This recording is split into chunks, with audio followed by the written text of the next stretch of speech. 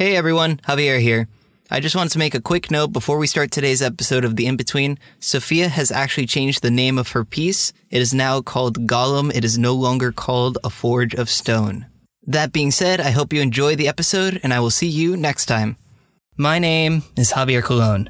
Welcome to The Inbetween. Today, I am joined by Sofia Zitouni to talk about their thesis film titled A Forge of Stone.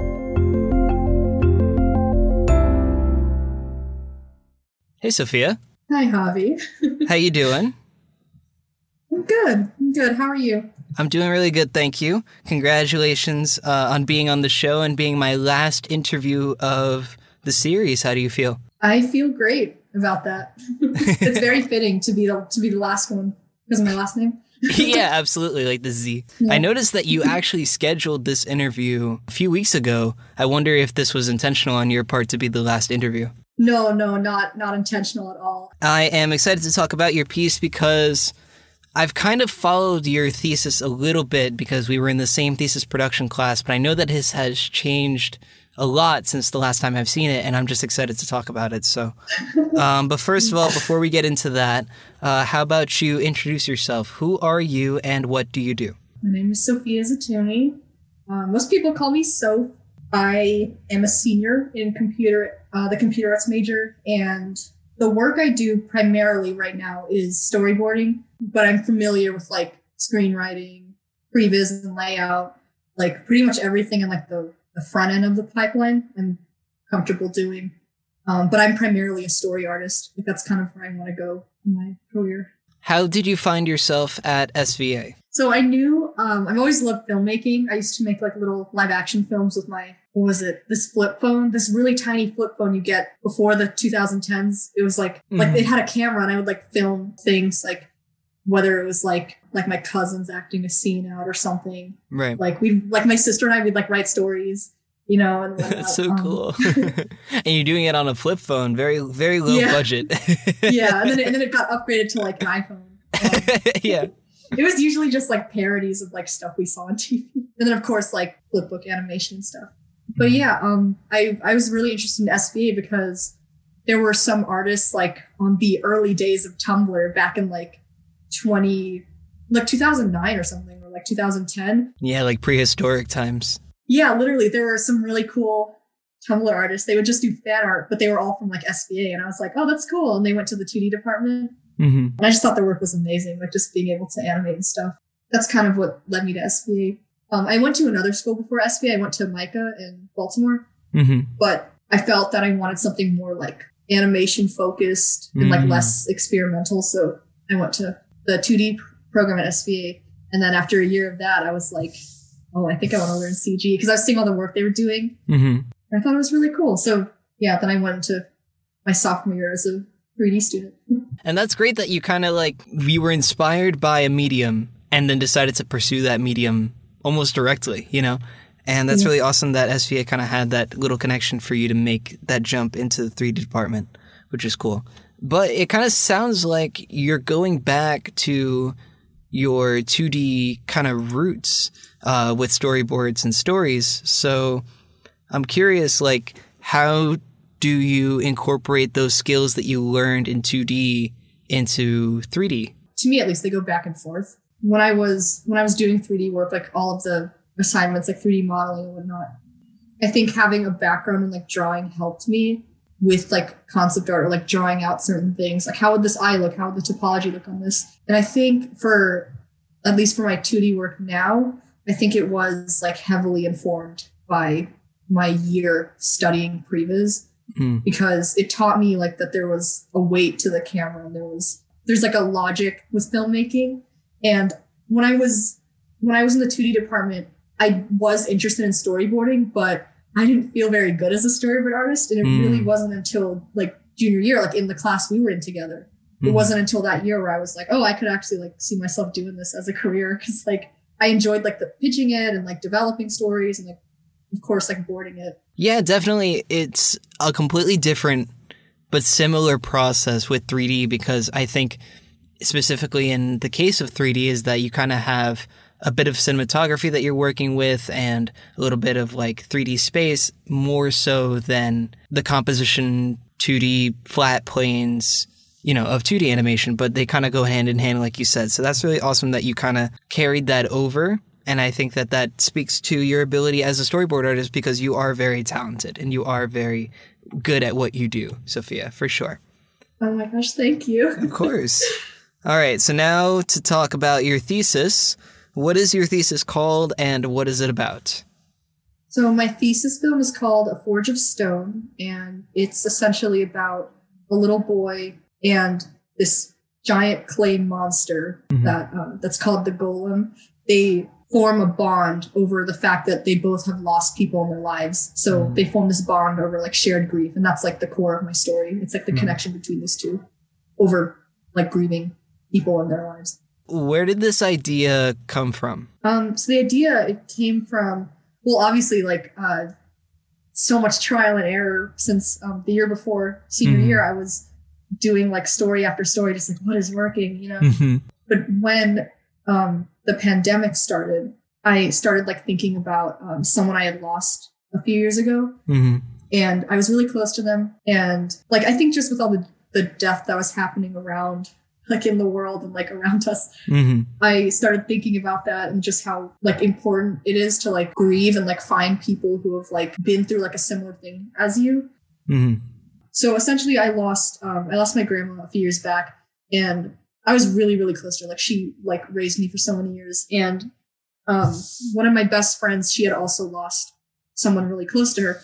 And when I was grieving initially years ago, like I felt like I needed to talk to someone who like related to that. So my best friend was like there for me. And it was really cathartic because we could like connect over this like shared grief. And that's where the film came from. But it also came from, obviously I draw a lot. I had this image from last year. It was a person in a like kind of buried in a tree, like moss kind of like growing over them, like they had like died by a tree. And it didn't have a story, but when I wrote this story about grief, I was like, that can be like an ending shot of like the golem's son, like at the tree, like the two characters like at this grave site of like the monster's kid. That's kind of where it came from. I'm sorry if that sounds like so confusing. Not at all. I think that that's a very clear explanation as to how this kind of came about. And I think that the connection of grief between the two characters, I think that that's a really fantastic motif. And I think that because it speaks to your real life experiences, it furthermore kind of solidifies it as a story idea. You kind of mentioned a little bit like offhandedly earlier about kind of jumping between ideas. What were some of your initial ideas before you kind of came up with this one? So my initial ideas were, and I'm not saying they're bad ideas. I think they were good. I just felt like they weren't realistic for like a solo film. But the first idea was about a girl learning to like overcome her, like all of her internalized fears when she gets like kidnapped by monkeys. That was the first one. The second one was this like a stray dog that's really greedy. He takes food from other dogs, and it's only until he gets bullied he realizes like he's not a good dog. He needs to be more nice. That was another idea. And then the other idea I think was the most like simple. It was like what I had for like most of the year last year as my thesis. It was about this boy, like village boy, who wanders into the lair of this mythical serpent and like dies. And that was like the other story. Wow. I love the uplifting aspect of that piece. That sounds like a really very happy time. It was so dark.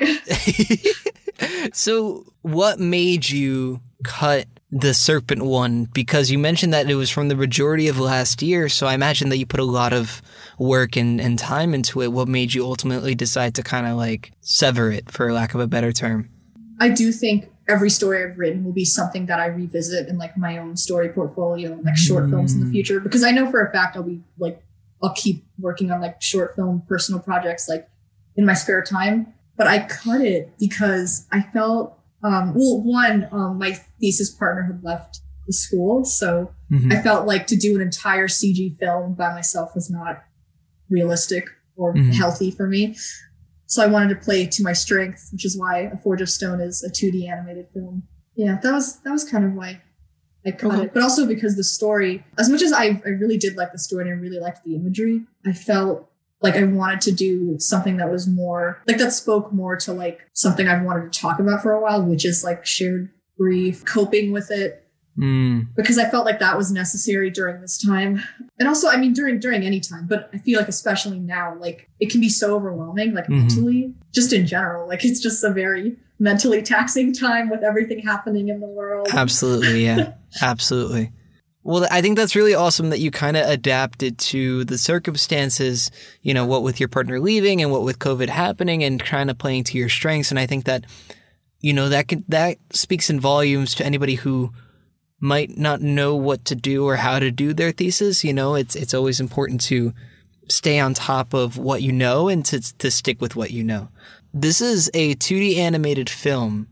So I'm wondering, because you're probably in a thesis productions class that doesn't cater to necessarily the 2D pipeline, how do you kind of manage your own pipeline as you're working on this film? So I manage my own pipeline by, I talk to a lot of people in 2D who have done thesis films. And I just ask them a lot of advice on how to stay really efficient and like to not spend too much time on one thing. I have a spreadsheet, like a production schedule, and I follow it pretty closely. Like I try to not spend too much time on one thing or else I know for a fact I'm going to go crazy. I know how easy it is to like look at Studio Ghibli or anything from Cartoon Saloon and see the backgrounds and you're like, wow, that's so beautiful. I should make the backgrounds like that. Like, no, I tell myself I can't like fall into that. Like I have to spend only this amount of time on backgrounds and then this amount of time on animating. Yeah, that's I just try to stay on schedule. And as for production skills, I do communicate a lot with my prod skills teacher. I think he knows that there's not much he can do, but I always reassure him that it's fine. And I always get like outside advice. And there's a lot of tutorials online. Like that's what's great about the internet. There's like so much stuff online for like how to use certain programs. Like I'm using TV Paint. There's a lot of tutorials on like just being very efficient, exporting things in the After Effects and then from there to Premiere. Yeah. And of course, like a lot of amazing like SVA 2D alumni have like talked to me about this process and whatnot. It's really good. I think it's nice that there's like other people you can contact. And like, I feel like since everyone's like remote, they're like more likely to look at their like Discord messages or something.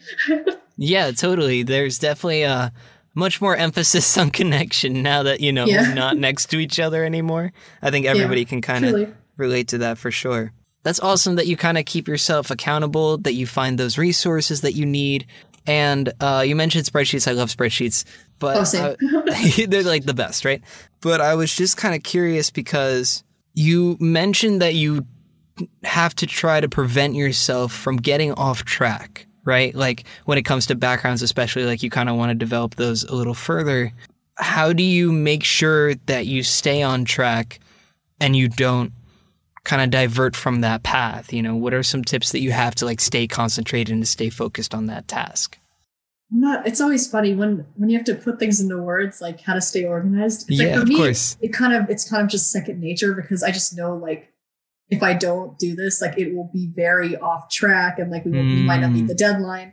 I always just keep that like looming deadline in the back of my head, like the thesis deadline. Yeah, I think most of it is just being able to like take a step back, like and realize like, because you know most shots in this film they're not like super long, so you're not with the background for the longest time. And to me, like the emphasis and what I like doing is like character interactions and whatnot, like through storytelling. So I definitely focus way more on the animation aspect of things over the background aspect. Like I think the backgrounds are one of the only things I'm going to kind of outsource to other people that I know, like one or two artists that I know could do it. Cause the backgrounds are actually relatively simple. Like to me, the hardest thing is animating and compositing all of it together. But yeah, I think to stay on track, it's easy to like think of too many things. Like, I gotta get this shot done and this shot done. Mm-hmm. And there's like so many steps that go into making a completed shot, but it's always good to just focus on like one thing at a time and kind of do the whole shot like all the way. I mean, at least for me, when I rough animate, I like coloring it in the same pass and then having that background ready so that it can be cut in After Effects. I'm just kind of, I'm learning a lot. I'm learning a lot through this one. So. Yeah, definitely. I think you're learning a lot, not only from a 2D production standpoint, from just a production standpoint in general, right? Like how to manage a film, how to make sure that XYZ is done by ABC time. You know, there's that level of responsibility on everybody's part who's working on a film like this. So it's definitely a learning experience. To add to that, I actually I got some really good advice from this like storyboard artist, like 4-week boot camp that I went to. The advice was, it's from Mike Rianda, who like, he's a director at Sony Animation. His advice was like to all of his students, like this class had like so many people, to do this work, like any kind of animation work, do the first version really rough and like really quickly, because like if you spend too much time on it, you might not finish it and it might just stay in your head. So you get the first pass done relatively quick, then you get feedback and you get it torn apart, and then you do it again. You know, whether that's like, this is mostly for storyboarding, but I think the same can be said for like 2D animation or background painting or like whatever craft people have. You know, do first pass rough, get feedback, do it again, get more feedback, and then you perfect it until the deadline. As opposed to trying to get it perfect on the first try, understand that there will be iterations before you start. Yeah. Totally. I think that that's actually really solid advice, and a little, not necessarily unconventional, but something that you don't hear very often because, you know, obviously, and I think that this is kind of an unsaid truth, you know, you want to try to get it right on the first try. Of course. But having that malleability in mind definitely makes it a stronger piece in the long run. Yeah, like I think that's definitely what Mike Rianda was trying to tell the class. Like, of course, like don't just do like a version of it and be like, yeah, I'm done. Like, no, no, that's not at all what he's doing. It's like, get it, you know, like go in thinking I need to make this like the best I can do it. But, you know, you don't have to make everything perfect about it. I think in animation, 2D and 3D, it's all about like just clarity and what's convincing, like what's convincing about the performance or the background or the set dressing, the lighting, you know, like, I think that's the big thing. Like I always hear from like industry people, like that's really important. Just having something that is clear and convincing that it could exist in the real world, but because that's the fantastic thing about our medium is that we are real world adjacent, right? Yeah. There's a bit of fantastical elements in our line of work, you know, especially with your clay golem, I should say. Yeah. So kind of talking about your film a little bit more, I was curious because a clay golem and a boy are very specific characters. Do you think that you can kind of speak to the origins of either one? Well, the boy, at least design-wise, he was kind of my old thesis character, the one with the serpent. So, but I think he definitely has more of a personality now than in the other film. I think he's more like he doesn't want to get help at first. And I think that's what the first part of the film hopefully conveys, like that he's reluctant to get help from this mythical figure, not because he's necessarily scared of him, but because he's just not ready to like connect with other people after like something so fresh happens, like a death in the family. So yeah, in terms of his character, he's kind of based off of a little bit of myself, like how I would kind of close myself off after like a death in the family. Because I feel like in my experience, like with grief, there's always kind of two kinds of people. There's like the ones that are like, I don't want to talk to anyone, and they just kind of go off on their own. And then there's the ones that are like, I just want to like connect with other people and like distract myself from things. I think I'm definitely the former, because I'm a little more like to myself about those things. Like just shove it all down. But that's not good. Just I'll keep my feelings right here, and then one day I'll die, you know? Yeah, just keep shoving it down. No one has to know. But the golem, he is. It's funny because he's definitely meant to be like this friendly, like father figure to this boy, but his character is based off of like one of my best friends. Oh yeah, yeah, because my best friend, her name is Lily. She'll probably listen to this podcast. Well, hi Lily, friend. if you're listening. She was like someone who was there for me when I lost my grandma, because she had lost someone too. So we like automatically like could like relate and like speak to those experiences. Mm-hmm. And she's definitely someone who's more like, I mean, she needs, of course, like needs time to decompress after something horrible like that happens. But she's definitely more like, we should talk. Like, you don't sound like you're okay. Like you need a hug, you know? Yeah, she was very much like present for you. Yeah. That's kind of what the golem is. He is essentially like Lily, because she lost someone way before I did. And there were times where I was like, why is she being so nice? And then I was thinking, oh my God, it's like you kind of like forget. You're just like, oh right, like she lost someone too. Like, you know what I mean? It's an interesting thing. But yeah, that's kind of subconsciously, I think, where the characters came from. But I really like fantasy, but not like high fantasy, more like low fantasy, where it's a little more quiet. And I really liked drawing this like kid and like this monster. Like I love that dynamic so much. Like just this giant thing and this like little kid and their friends, and the monster protects the kid. They're like the best buds forever. Yeah, it's like that's like one of my favorite like character dynamics to like draw out. So that's kind of where they came from. And obviously the golem is well, not obviously. I'm a big history nerd, so I kind of read about this stuff a lot. But folklore and Jewish folklore, there's, at least in Eastern European Jewish folklore, there's this figure called the Golem of Prague, and he was like carved by a rabbi, I think in the 18th century in Prague, to defend like the Jewish people from like anti-Semitic attacks. And I would look at art like all over, I think it's the Czech Republic, I might be wrong, but there's a ton of images like on Google and stuff of just how artists interpret the golem. And it's like so interesting, because some of them are just like, he's just this clay blob, and others are like, he looks more like a human, but he's like made out of clay. Yeah. That's where he comes from. I saw the design of the clay golem, and I thought it was just really interesting and really kind of not necessarily specific, but it kind of looked historical. So that's why I was kind of asking about that. And as far as the personalities of both relating to your real life experience, I think that gives them even more life than they would have had before, you know, knowing that there's history quite literally behind both of them. Even though this is a solo film, I knew I would need like a character designer. And it's funny that I mentioned like, you know, Lily being kind of the basis for like this character. She's also a character designer. So she like she took my like super rough like storyboard drawings and sketches, and she like helped turn them into like these turnarounds that you see on the presentation, I think, on VoiceThread, where we all had to put our stuff. Yes, that was Lily. Her name is Lily Trenton, character designer extraordinaire. Yeah, she helped a lot with like finalizing the golem's design, because I was like showing her what I wanted out of this character, and like it was a back and forth process. But I'm glad we settled on the one that is in the film, because it's just so much more like, it's easier to keep track of when animating. So because I would have gone for something super crazy, but I knew I'd be like one of the only people animating on this thing, so I wanted to make it as like streamlined as possible.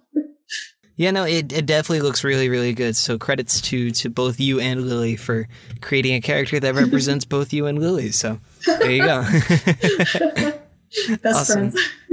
So I know that we're kind of on a bit of a happier note. So you mentioned earlier that you had to change your thesis story around a lot. And I imagine that a lot of that changes and a lot of that time kind of putting into the piece was not smooth sailing, for lack of a better term. So I just was curious, like, what would you say so far has been your worst moment, or least proud moment, I should really say, in thesis? I think the hardest thing so far, at least the kind of I don't want to call it the worst moment, but kind of a, like this is weird moment, was when I was presenting my animatic to my current thesis instructor. I think it was just like, because it was so, it was I'll be honest, it was a very abstract idea. Like going off of my script, it was very abstract. And to put that to image is like such a challenge. Mm-hmm. I think that's, I guess, one of the harder moments. I don't want to call it worse because I'm lucky. I don't think I've experienced a worse moment at thesis. It's pretty much been I work and then I don't work on it. Like, you know, like you just like there's not really a lot of like in between. Yeah, totally. Yeah, like I think it was difficult at the beginning of the year, like around October, because there were things the film had a lot of other scenes in it which we had to cut out, and for me, it wasn't too difficult because I'm not really like married to a particular scene or anything like that. So I was fine with things being cut out, but I think it was just the process of like, I did so many animatics of this film. And it's funny when you do certain shots, it's like you do certain things like so many times. And the advisor was like, oh, I think that first version of the animatic or like the third version of it was like, this part was better. And as frustrating as that is, it does make me happy that like people see something good in like the other versions, which means I was doing something right. Because sometimes I'll get into like a headspace where I'm like, this is so like garbage. Like no one's gonna get this. Like this is a story that only makes sense to me. Like, so it makes me happy when people understand certain things in the different versions. I'd say that was like the toughest thing. Now it's just been a lot of animating and compositing and compositing the backgrounds and adding little like lighting effects in After Effects. So it's nice. I'll be honest. Like there are times where you feel really low, and that might just be because it's like winter in New York. This semester was like around that time where I was trying to get the story just right, like everything perfect, everything perfectly paced, because I care a lot about that, like to have it perfectly edited together and everything timed correctly. And I remember after one class, my teacher was afraid I would fall behind, but I felt like I was behind because I had to keep going over like confusing notes from my advisor. And after that class, he was like, you know, I hope like you get back on track kind of thing. And it like made me so upset because I had felt like for like that whole month, I was just doing so many revisions and I thought, you know, the story made sense to me, but I guess like to him, he felt like it could be better and all these things. But I just remember thinking like, I was afraid like that this instructor had like lost hope in me. And that was a dark time because I do remember like crying after class. Oh, yeah, absolutely. I can imagine that, you know, when somebody that you're looking for advice and for counsel kind of gives off that impression of not having as much faith in the project as you do, that can feel very defeating. But I think that, you know, it's something that happens sometimes. And I think that your thesis now is better for that experience, you know, and you have caught up and you have gotten to that point where you're more comfortable with what you're putting out and the workload that you have. So then in that case, we're kind of on a downer note, and I'm not a Debbie Downer. I always like to end things on a happier note. So what would you say has been your best moment in thesis so far? Maybe some time that you felt like this is attainable, doable, ready to go. There are a few moments. There was one where it was actually like right before break. I was compiling like a rough edit of my film. So some shots that are animated, some that are fully complete, and then some that are still in like a storyboard phase. But essentially the whole film like is starting to come together with animation and with backgrounds and lighting and stuff. And I remember seeing some of the shots like progress. They were fully colored. And I remember thinking like, oh my God, this looks so cool. Like, wow, I'm making a film. Like, that's so cool. And it's honestly like one of the best feelings. I think another time was I was showing my work to one of my mentors and I was like, hey, can you look at my work? And he saw it. But after he had given me one note, which was like to make something more, like make the grave at the end more clear that it's a grave. So I like added a few drawings and I sent it to him. And I think he sent something like, looks great. And I was thinking, okay, that's like all I needed. You're like, perfect. Like I was thinking, I thought I was going to get like a mountain of notes, but he thought it looked good. So I was like, oh, that's great. And then I have someone who is currently mentoring me as someone who is a story artist at a company. And she looks at my work too. I was showing her my, I didn't even show her the rough edit. I just showed her the animatic and she really thought it was like super clear. And she understood it. I told her no background on the film and she understood like every story beat and stuff. So I was like, oh thank God. Like to me, that like means a lot. And it's like, and even in the animatic stage, it's like, it'll only get more clearer as color is added, as things get more animated. So that makes me like happy when someone can understand just the rough animatic of it, because it means the storytelling's there, and that's like my lifeblood. The storytelling and the sequence. Exactly, totally. As if you can get that down, then that kind of speaks to your ability as a story artist. So I think that's really awesome. And it's cool that you're having somebody mentor you as you're working on this piece. So I kind of want to explore that idea of the mentor just a little bit, because I think that that's very unique. And I think that that's very interesting that you kind of ask for extra help in such a formal fashion. So what are some of the benefits of having a mentor kind of overlooking your piece specifically for storyboarding and story artistry?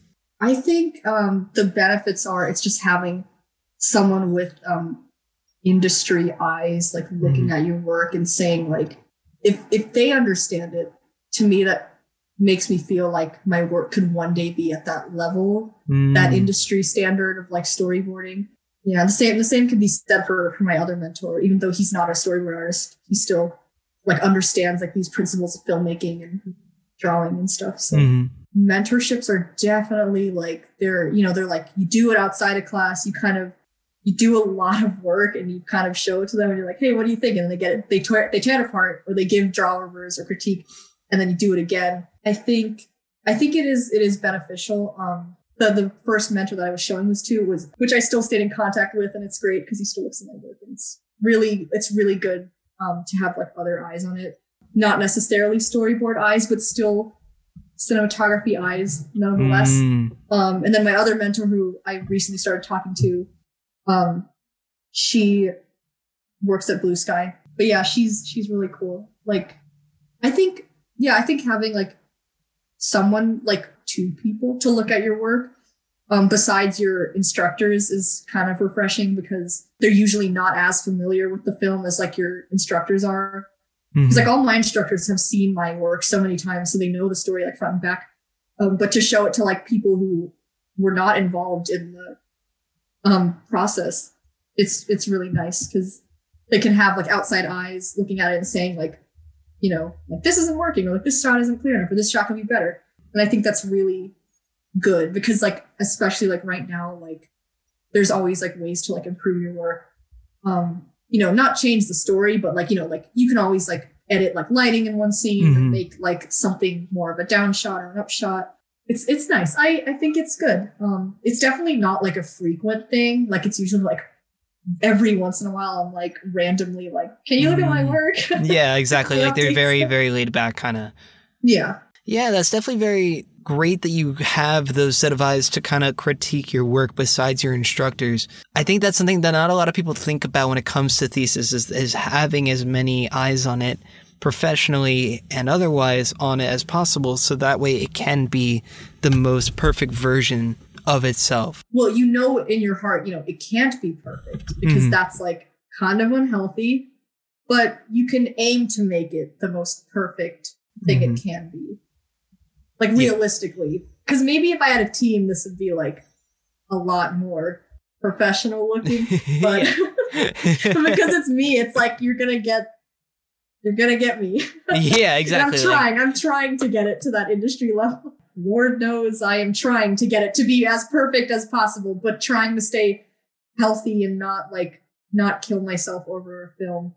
But we have to be careful. We have to take care of our health and all that. Absolutely. It's so easy to get into the like, I'm going to work all day, every day, because I was like getting like that this past semester, and it was not healthy at all.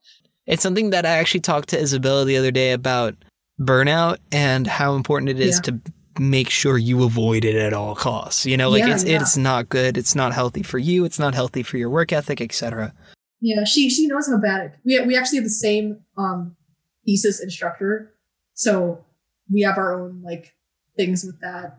Yeah, we were pretty close to getting burnt out this semester. All three of us, just in the apartment, because it's a lot to like see everybody working on something. Yeah, the only time you're like taking breaks is to like make dinner. It's like pretty bad. It's definitely daunting to see everybody else work, because then you kind of feel the pressure to work as well, when genuinely you need to understand that you have your own limits as a worker. You need to understand and take care of yourself before you start working. So that's something really important. speaking to that a little bit, this transitions very nicely into our sort of advice column of the podcast, especially because of your particular educational journey. What would you tell your freshman self about SVA? My freshman self. So I was in 2D at that time.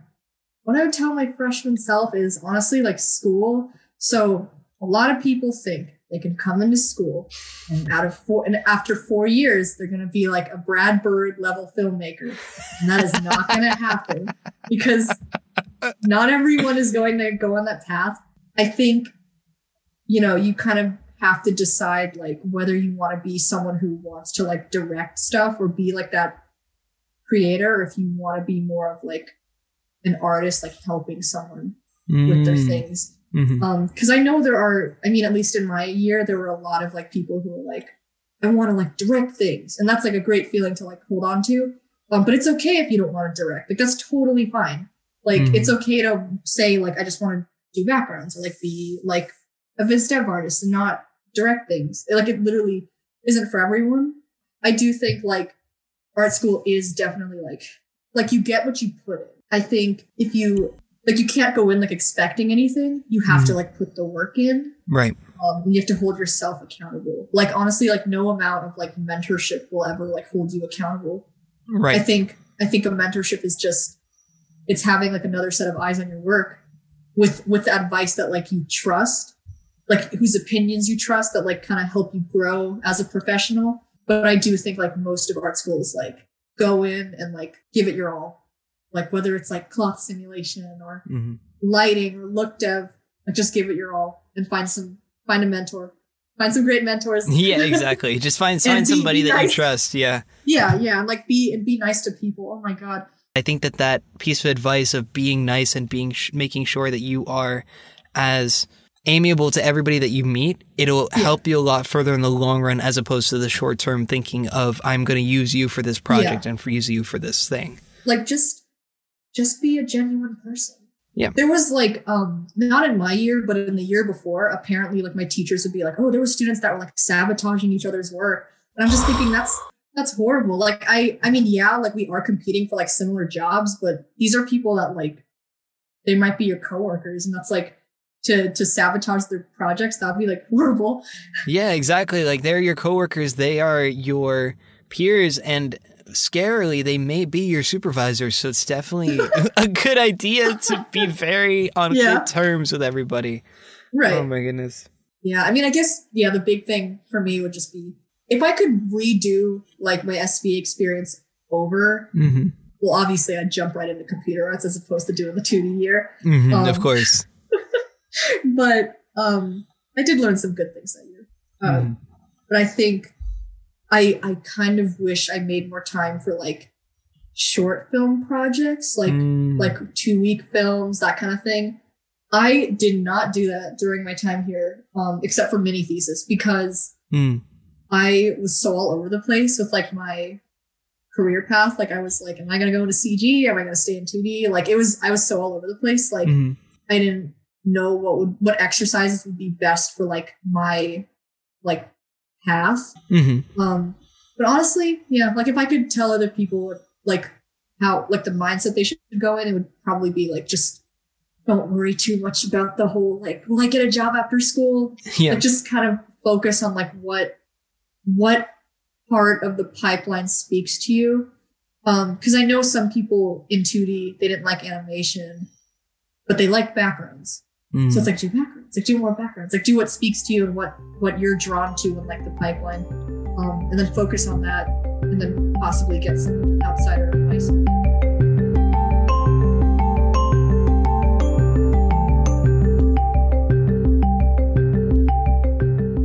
Well, thank you, Sofia, for being on the show. It was a pleasure having you, and I wish the best of luck for you on your piece. It's going to be awesome. Thank you. It was great being here. Thank you for having me. Thank you for listening to this episode of The Inbetween. If you like the show, you can subscribe at iTunes, Spotify, YouTube, or wherever else you get your podcasts. I'm Javier Colon, and I will see you next time.